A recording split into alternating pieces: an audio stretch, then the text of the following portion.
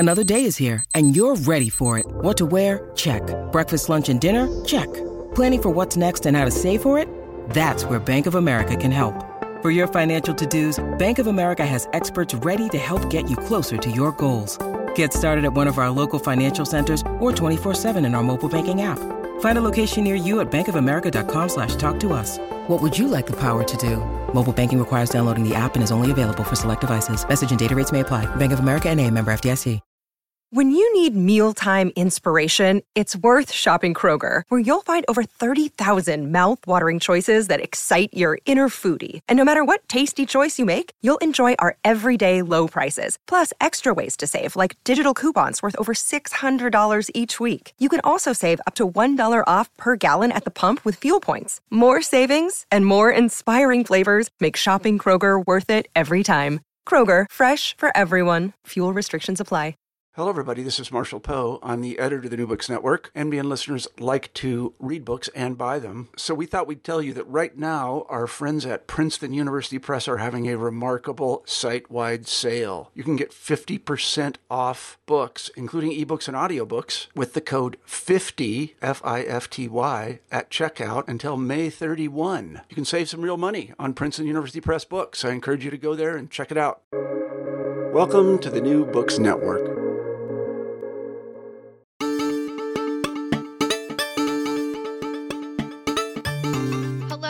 Welcome. I'm Brendan Wesser, and this is New Books in Science Fiction. My guest today is Hiren Ennis, here to talk about their debut novel, Leech. Welcome, Hiren. Thank you. Thank you for having me. I'm happy to be here. Excellent. So excited. We're going to have a great conversation today. A quick note before we get started. Leech is a horror novel containing themes of violence, medical experimentation, and bodily autonomy. Our conversations on the book during this podcast may touch upon those elements as well. Hiren, to kick us off, could you give us an overview of your book? Yeah, so I like to describe Leech as soft sci-fi gothic body horror, which if you sit through that and say, yeah, then you're on board. So it is about this hive mind parasite who, in an effort to basically curate a niche for itself, has essentially taken over and possessed a number of human beings and has made a role for itself caring for other human beings as doctors, essentially. This novel takes place far, far in the future, maybe a couple apocalypses after, the inevitable one coming up, or however you want to think about that. And this Dr. Parasite Hive Mind receives a letter or a message that one of its bodies has expired in the frozen province of Verdira. And the book opens with them riding the train up north to essentially find out how one of their own bodies has died. That is a lot of things happening.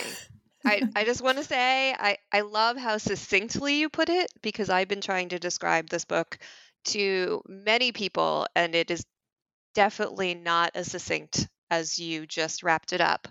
I love the idea of soft, gothic, sci-fi body horror. I mean, yeah. It's a mouthful. It's a mouthful.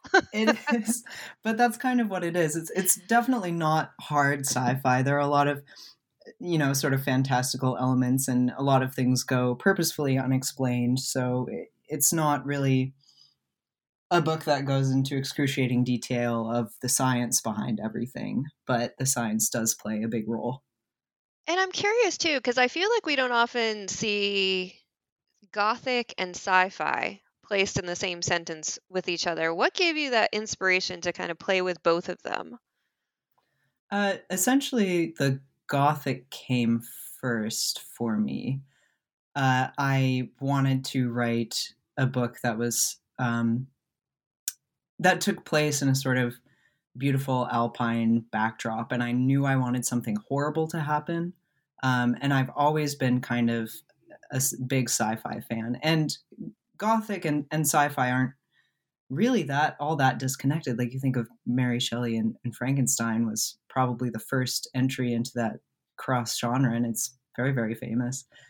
So this book was sort of in the making for many years. At first, it was kind of a zombie apocalypse scenario in the mountains, and then it was like this really terribly told techno-fascist sci-fi. And then eventually I decided that I wanted it to be something medical, and I was really enamored with the microbiology that I had been doing recently, because I was working in a biophysics lab studying chemotaxis in bacteria.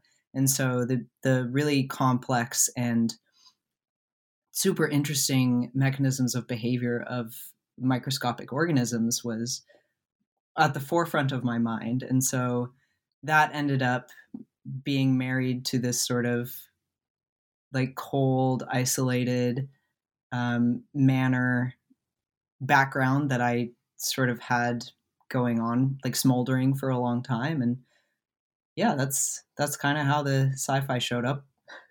I like it. And I like that evolution too, from like zombie apocalypse to microorganisms to this parasite or this parasitic organism that you have possessing human beings. um, and I'm curious too, because if that wasn't enough on its own, just having one, you end up having two. Yeah. So Yeah. how did you evolve into like, hey, that's not enough just to have one. We need to have another one. Well, I kind of wanted to explore the ways in which this sentient hive mind parasite would view itself. Because essentially it is occupying a whole bunch of human brains, right? And that the chemistry of human brains is so complex and so intricate and so much bigger than the sum of its cellular parts, that my thought is, if I'm a parasite sort of using a human brain to interface with the world, then the physiology of that interface will necessarily affect the way that I adapt and that I think of myself. And so I wanted to have dual parasites because I wanted to have a sort of more, I don't want to say traditional, but a sort of simpler, more quote unquote primitive life form that this extremely sophisticated and frankly a bit smug and self-centered parasite can contrast itself against, and have that mirror, held up to it, and explore the different ways that parasitism can appear. It can be brutal and wholly biological, and sort of primitive and violent and monstrous and infective, or it can be more subtle. It can be social. It can think of itself as ethical. It can take care of us. It can pretend to. It can parasitize us under the masquerade of care, essentially. And so I really wanted to have two parasites with two extremely different ways of infecting and two extremely different ways of interacting with their host bodies. That's really fascinating. I think the idea of being able to kind of view oneself from another perspective, as well as that othering idea of not just the othering of this hive mind parasite against humans, but against something that may be more biologically similar to itself. Mm-hmm.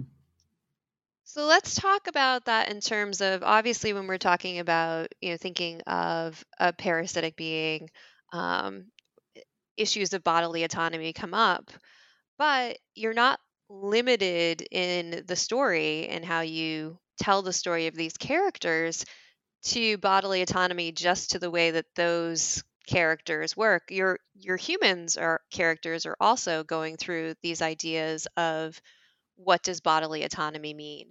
Can you talk a little bit more about that?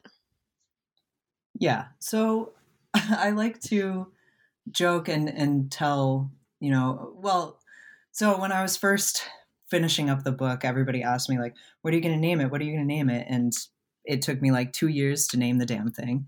But I settled on leech because it has several meanings, right? Like leech is, a parasite, obviously, and it's also a sort of a slang term for a doctor, which is our main character. But I also used to joke that, yeah, it's about the parasitic landowning class, haha. But it is like that.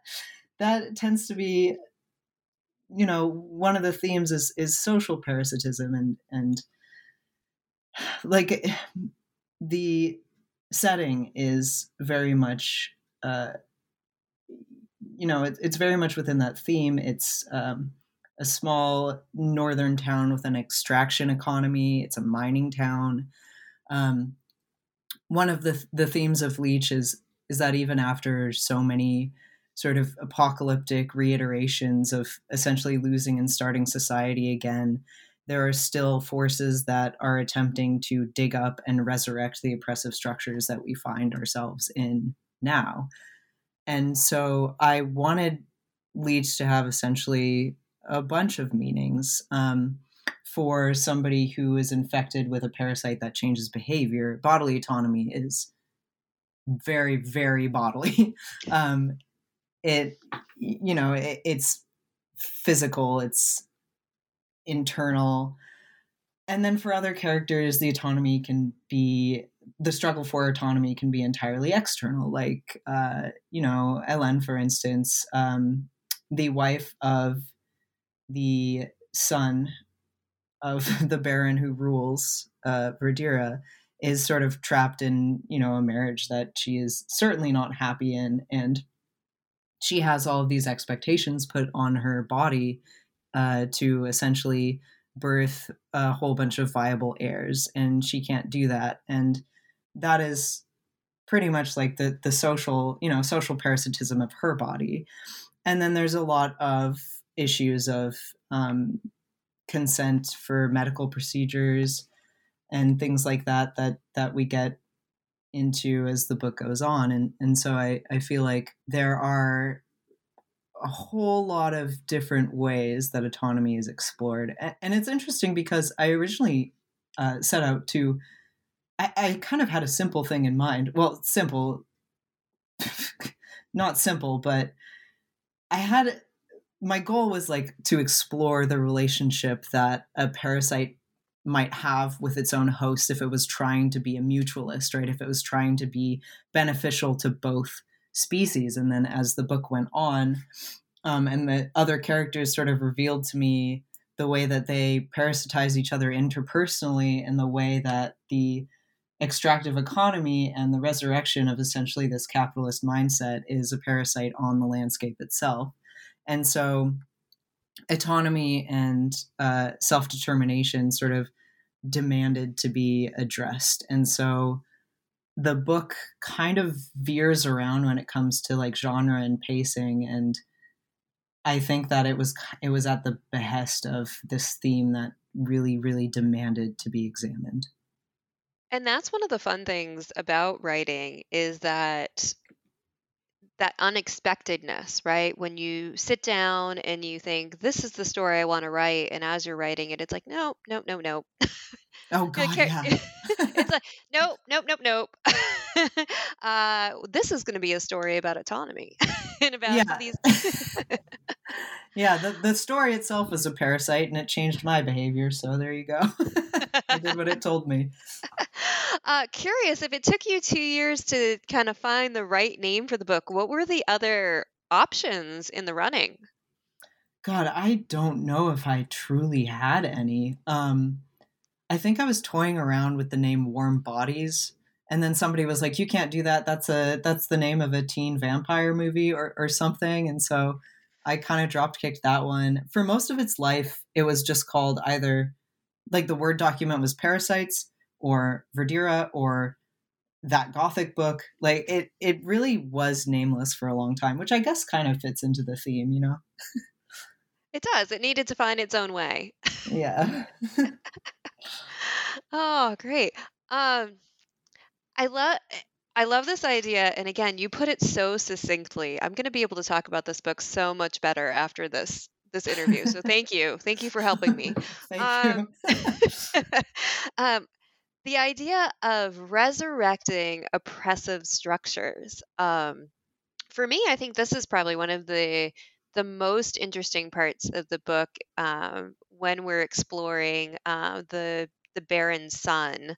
Um, I am not a fan of this character, mind you, but I you've given that character such depth in this his role as both almost the perpetuate well, he is a perpetuator um, of this an oppressive structure and a little bit as a victim of the oppressive structure. Was that a purposeful distinction that you wanted to make with him? Yeah, I think in the end it ended up being more purposeful. Originally, he was more of a perpetrator than a victim, but I also wrote him the way that he demanded to be written, and it really is kind of the reality of oppressive structures, and like people who are overtly benefiting from oppressive structures also can be victims at some level. And I thought it would be more realistic and maybe a little bit, it would do his character a disservice to leave that out. And like, I don't really like the guy either, but he's still human. He still has all of these different facets, and his own suffering and his own victimization is, I hope, and I'll leave it up to the reader to decide if I got away with this, like, I hope presented not as an excuse, but more of an explanation or an acknowledgement that it's not necessarily an entirely black and white relationship that people have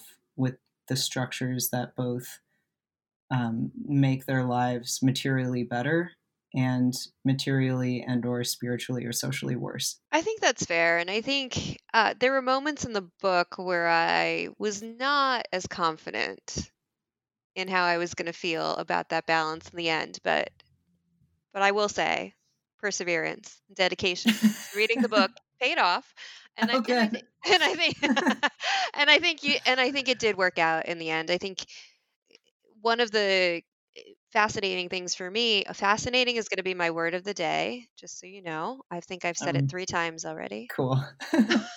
One of the fascinating things for me about the book is that you don't just rely on one character with their own kind of trauma that they're working through, or their own issues, although I feel like trauma is probably the right word. Many of the characters in this book each have their own traumas, um, which I think just adds these different layers of complexity to this idea of, everyone has their own internal struggle. You can be the judge whether it's more, better, worse than what you're going through. Um, but I appreciate the choice that you made there. How hard was it to choose those different traumas for each of those characters and then kind of weave them back into a full plot for the book? Oh, God, I can't tell you much except that it was hard. There's a lot of the book is, about how different people respond to different traumas. And there's a couple of lines that are pretty much explicitly talking about that. Like every brain has its own way of adapting. And not only are we shaped by our experiences, but also our neuroanatomy and our genetic predispositions and our own, just these internal processes that we honestly are only beginning to fathom. But trauma is such a difficult thing to work with in fiction because it can be very easily seen or interpreted or come off as like exploitative or insensitive or and this is especially true for horror, I think, just sort of something that was thrown in there for shock value. And so a lot of my own editing, and I had a couple of sensitivity readers help me out with this as well. is to make the traumas relevant, but not exploitative or gratuitous, essentially. And so, in order to do that, they all had to be relevant to the plot and relevant to each other's plots as well. And so, yeah, there was a lot of time and effort spent on making sure that the essentially terrible things that happen to these people and the terrible things they do to each other are all weaving back into the same theme and for a purpose. And yeah, that is pretty difficult, honestly. It feels like it. Did you write the characters and they kind of expressed their trauma to you, or did you go old school and spreadsheet, or maybe, like that meme with all like the red yarns on a pin board? Oh, Like how did you like actually do this? Because it's a lot of work. I would say that it's very much a red string on a pinboard situation with me. I wish I could do spreadsheets that well, but I have this habit of, especially for like world building stuff, I do a lot of notes. I have like a fully separate document for everything that is just like notes, timelines, sometimes family trees if necessary, linguistic stuff in this case, some science stuff, and then I make all these like really detailed notes, and then I go to write the thing and I don't follow any of the notes. And so the writing falls out onto the other document, and then I have to go back and change the notes, and then a different, piece of the writing falls out, and that doesn't work with anything. And so then I have to go back in the notes. And yeah, it is very chaotic and kind of just like it drives you a bit insane, just a little. And that might be the way to do it. I don't know. I wish I could do a spreadsheet, but I mean, there are so many better spreadsheeting tools now for that kind of thing. I mean, yeah. just saying. But no, I like that you admitted to the string on a pinboard, notes falling out of a notebook. I feel like you managed to pull it off with all of the different threads, but it's also nice to hear about a little bit about the chaos that goes into it. Yeah, it is. It's a madhouse in here. It's not that whatever's going on with my Word documents is not normal. Well, that's okay. It's all right. No one's judging here. No one's judging. Thank you. I do want to hit upon, you mentioned linguistic stuff. Actually, you probably didn't say stuff. That was probably just my notes. I might have. Maybe. When reading the book, I was very fascinated by the French Creole, maybe a Canadian French Creole that you had for some of the folks, or some of the characters in the book, including Priest, and kind of I don't want to say indigenous, but how would you refer to them? They're not really indigenous. They're the humans who survived these Yeah. multiple apocalypses, but they've been here for a while. And then we have what we think of, or might more identify with as humans. But they tend to speak. Well, actually, I take that back. Priest speaks this kind of Creole Canadian, and possibly that people would have spoken it as well, but they are no longer alive in this book. Spoiler. Um, where did you come up with that idea? It actually, that's a good question. I think that I did want sort of a local dialect to be apparent in this book, but I was unsure if I wanted it to be I wanted it to be some sort of romance language, and French was the only language that I haven't spoken it in so long that I probably just can't speak it anymore, but it's still floating around in my brain somewhere, and so it was kind of the first thing I spat out, and I'm like, okay, let's go from here. This is what I'm working with now.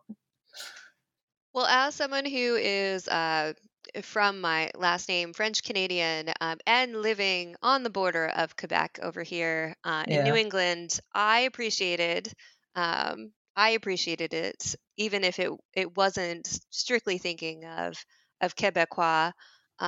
It was nice to see that attempt in the book. Yeah, I don't think that's an unreasonable interpretation. Like somehow a bunch of Quebecois got stuck in the mountains somewhere, and then the apocalypse happened and they're the only ones that lived. I mean, that's fun headcanon. I like that. Yeah, and and it makes sense with winters where the snow comes right up to your second story windows. I mean, Yeah. it all fits. Yeah. Here in New England, it just comes up to the first floor windows, but Canada, that's Yeah. second floor. Yeah. If it's a good winter. If it's a good winter, but climate change, so who knows? We'll see Who how that knows? goes. Who Yeah. knows? I'm curious too, for the amount of science that you've been chatting about in terms of biological science, even though you called this soft gothic sci-fi body horror, um, how much of that kind of hard science was in your brain kicking around as you were writing this book? And what kind of stopped you, like from the balance, kind of balancing not putting more of the science in? That's a great question, and part of it is laziness. And part of it is that I really did sort of want this more like a bit surrealist, fantastical uh, situation going on. Um, and frankly, I don't think that a lot of what happens in the book could truly happen. And so if I went into like, if I devoted myself to realism and hard sci-fi, I don't think I would have been able to tell the story that I wanted to tell and be able to sort of explore themes and go places that I managed to do by not brushing off the science, but leaving it half plausible and half fantastical. Because I'm still unsure if magic is real in this world, and I would kind of believe it if it were, but this is also the kind of world where, like, that old phrase, like, sufficiently advanced technology is indistinguishable from magic, which is Yes. something I've heard way too many times, but yeah, I guess it could apply in this case. But I really wanted to sort of prioritize the gothic elements and the sort of dark fantasy, sort of manners fantasy elements of it rather than rely on the hard sci-fi. I would definitely read a book like Leech that was hard sci-fi for sure. I would love put me under the microscope with these guys, show me all of like their their motility mechanisms on a biochemical level. Love it. I'm there for it. I think that Leech probably wasn't really the story to do that though. That's fair. Maybe that's like a spin-off short story or, some bonus feature. Yeah, a case report. There you go. I'll send it to Lancet, see if they publish it. That would be great. Can you tell them that I would really like that? And we I will. No, I think that's great. I love hard science fiction, and I'm always a pusher of more science in my science fiction, and even into these more fluid genres that we're seeing as well. So I think it was a fair question. But to your point, I think you're right. The surrealism and not knowing um, is both frustrating and good in this book. So, Great. so I do walk the line between frustration and saying, yeah, I see what they're doing here, but it's still frustrating. So Yeah. I think it is, my opinion, obviously, is very important. But I think the surrealism is a good call. Yeah. That's why I preface the soft sci-fi. Like, it's barely sci-fi in my opinion. It's post-apocalyptic, but that's kind of how far it goes. Well, some people might say that some of the medical experimentation might count maybe? Yeah, Possibly? sure, why not? We'll just Yeah, toss. well, that's kind of the great thing about sci-fi is that it's so broad and there's so much genre bending and genre crossing that goes on that I mean, it's almost hard to define a lot of books that are sci-fi at this point. No, that's the best part. Yeah. You can find what you want to read. That's the best part. Yeah. I'm curious too, since we are talking about this post-apocalyptic and how we ended up in what feels like more of an industrial age, um, or kind of the end towards an end of an industrial age, right? Because they are trying to reach back for some of that other technology that they've lost. What was the decision to place it in that type of society where we're looking at trains and we're looking at I don't know, fires and hearths and I don't know, I'm just trying to think of some other examples, but this feeling of an industrial society rather than something that's a little more modern or information age. Mostly I think it fit with the sort of gothic feel that I wanted the book to have. But I also kind of wanted to illustrate the human habit of repeating not necessarily great or healthy cycles, not only interpersonally but societally. Like the digging up of, you know, these old technologies and nostalgia for the long forgotten past and trying to recreate things that are lost is kind of another big theme in the book. And I think that kind of having like an industrialist society sort of helped solidify the gothic atmosphere, but also I hope it helped with the theme too. And it's also something that I just kind of like working in. That's fair. At points it had kind of a steampunk feel, but not too much, like a light touch Hmm. of a steampunk flair. Um, Airships and such. yeah, airships Yeah. and, mechanical body parts that help you um, and even trains. I always have that romanticism for trains. Not Oh trains my that we have god. now because there's no romance in the I trains that know. we have now. I know we have to restore all like the old Amtraks to like the dark wood and the rattling dining seats and stuff. All I want are dinner trains. That's all I want out of life. I just want a We have fancy dinner. old It's timey funny. We train. have dinner trains here, and I have yet to go on one. Uh, Really? yeah, we do have. Well, up here, and I think you're in a beautiful part of the world as well. Sure Um, am. here in New England, we have leaf peeping season, right? With the Oh leaves change yeah. colors, and so of course we have to take advantage of a dinner train. Yeah, Um, of course. and then we also have a cog railway that goes up the Mount Washington, which I Oh, haven't that's done cool. either. Yeah.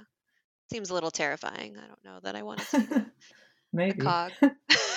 Yeah, I was looking at like trains in my area, and uh, I was excited about this one dinner train, but they have like these weird like role playing things where your dinner train gets robbed, and so it's like a train robbery reenactment on the dinner train, which seems absolutely bizarre and very much up my alley. So maybe I'll be robbed on a train soon. Who knows? That's excellent. Oh my goodness. I mean, you have to be up for that kind of thing. Like instead of It's like, I'm here for a romantic dinner train, and no, then yeah, I'm here for like the train robbery LARPing and just the most bizarre thing. It just seems very fun. it does seem very fun. I would definitely do a dinner train LARP. I'm not gonna Yeah, lie. So I digress because there's no dinner train LARPing in the book sadly. or robberies, unfortunately. Mm. Um, but sorry, I'm coming back. I'm coming back. That was a good time. Um, but back to the surreal gothic horror. It's interesting too in the book, amidst all of these people And there are really not that many people, to be quite honest, who are trapped in this manner for the winter. Everyone's kind of battening down. It has almost a little bit of the Shining feel to it. This idea that not only is the outside world inhospitable, the people that you are going to be trapped inside with are not quite hospitable as well. Right? And it's interesting that it feels like for these characters that it's just as dangerous inside as it is outside. Yeah, yeah, for sure. And yeah, it's kind of, one of the staples of horror. The call is coming from inside the house, etc. And like being trapped, being snowed in is terrible, but being trapped with the very thing you want to escape is 1,000 times worse. Especially if you don't know it's the thing you don't want to be trapped with either. Right. You're not quite sure if it's in the house or not. You're not sure where the call is coming from. It's true. It's true. And for all of the warnings of stay in the house, there is a lot that's happening outside of the house. Yeah, yeah. Going into the mining caves, going into the town, going into the woods. There's a lot that does happen outside the house. Yeah, that's true. All right. So I think my last question, unless you have questions for me after, my last question is for you when you got to the end of the book, and we'll try to keep this as spoiler free as possible, as you were kind of writing the ending, like, did you always know what the ending was going to be, or was it this like aha moment when you got there, and how it kind of revealed itself to you? Just curious. I sort of knew what the ending was going to be. I knew the structure of the ending. I knew who would be there at the end, what they would be doing, and sort of like what their environment would be. And I wanted it to be, I don't know if this is a spoiler, I wanted it to be a little bit circular. But I didn't know exactly the details of it. And this is so hard to talk about without bringing up spoilers. Okay, hold on. But We'll do an official spoiler warning. Official spoiler warning right now. If you don't want to hear the end because you haven't read the book, stop now. Cool. Okay. Spoilers ahead. Let's go. All right, here we go. So I knew who I wanted to be present at the end, and that was Simone and Emil. And I knew that I wanted them on the train because that's how we started. What I didn't know, and I still kind of don't know, because it's sort of a Schrodinger's ending where it's like back and forth in my head, and it's just kind of kept in this suspension for literal years, is if they actually make it out or not. And the question that I kind of wanted to ask at the end was like, can you truly escape the body that your parents have given you?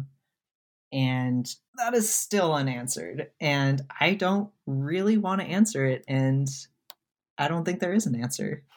I mean, I feel like in terms of spoilers, that was a light spoiler. Okay, light spoiler. I'm trying my best. I mean, that's a light spoiler. If somebody heard it, it wouldn't be too bad. I mean, I'll call it out, but no, it's again another like frustrating but good part of the book is that exact thing.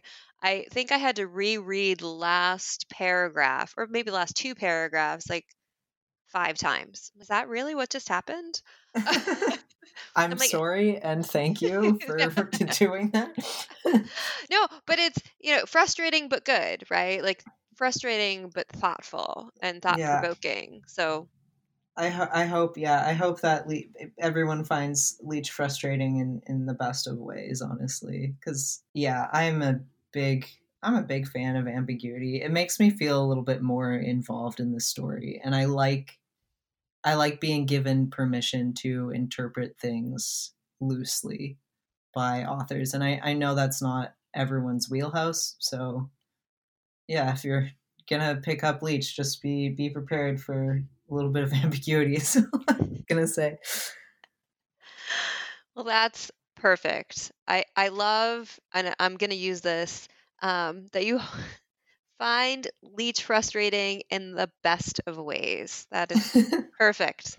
Perfect. So with that, I think we're going to wrap up. But before we do, I want to give you the option. What new things are you working on now? Is there anything else coming up for you or anything in the works? Yeah, so I am obligated to write a second book for Tor.com, and so that is what I'm doing. It is very, very different from Leech. It is probably as surreal and weird, or at least I hope it will end up being as surreal and weird, but it is far more urban, it's lush, it's it's a revenge story with opera and drugs and giant centipedes and sword fights. It is so far quite a bit more action-y than Leech, but I hope that it turns out well. That's all I can say at this point. I hope it goes okay. Such a vote of confidence. Oh, yay. I mean, you had me at lush. I love the word that you used, the word lush, because that was wonderful. Centipede, I was like, maybe, but opera, lush, I'm like, I'll take it. Cool. All right. Excellent. Well, I have been speaking with Hiron Ennis, author of Leech, which came out in September 2022 from Tor.com Publishing Group. If you've enjoyed today's chat, I invite you to subscribe to be the first to know what's new in science fiction. I'm Brenda Nwuezer, host of this week's episode. Our theme music was composed by Michael Aaron of QuiverNYC.com. Rob Wolf edits the show. Marshall Poe is editor and founder of New Books Network, with Leanne Wilson as co-editor. Thank you so much for listening, and take care.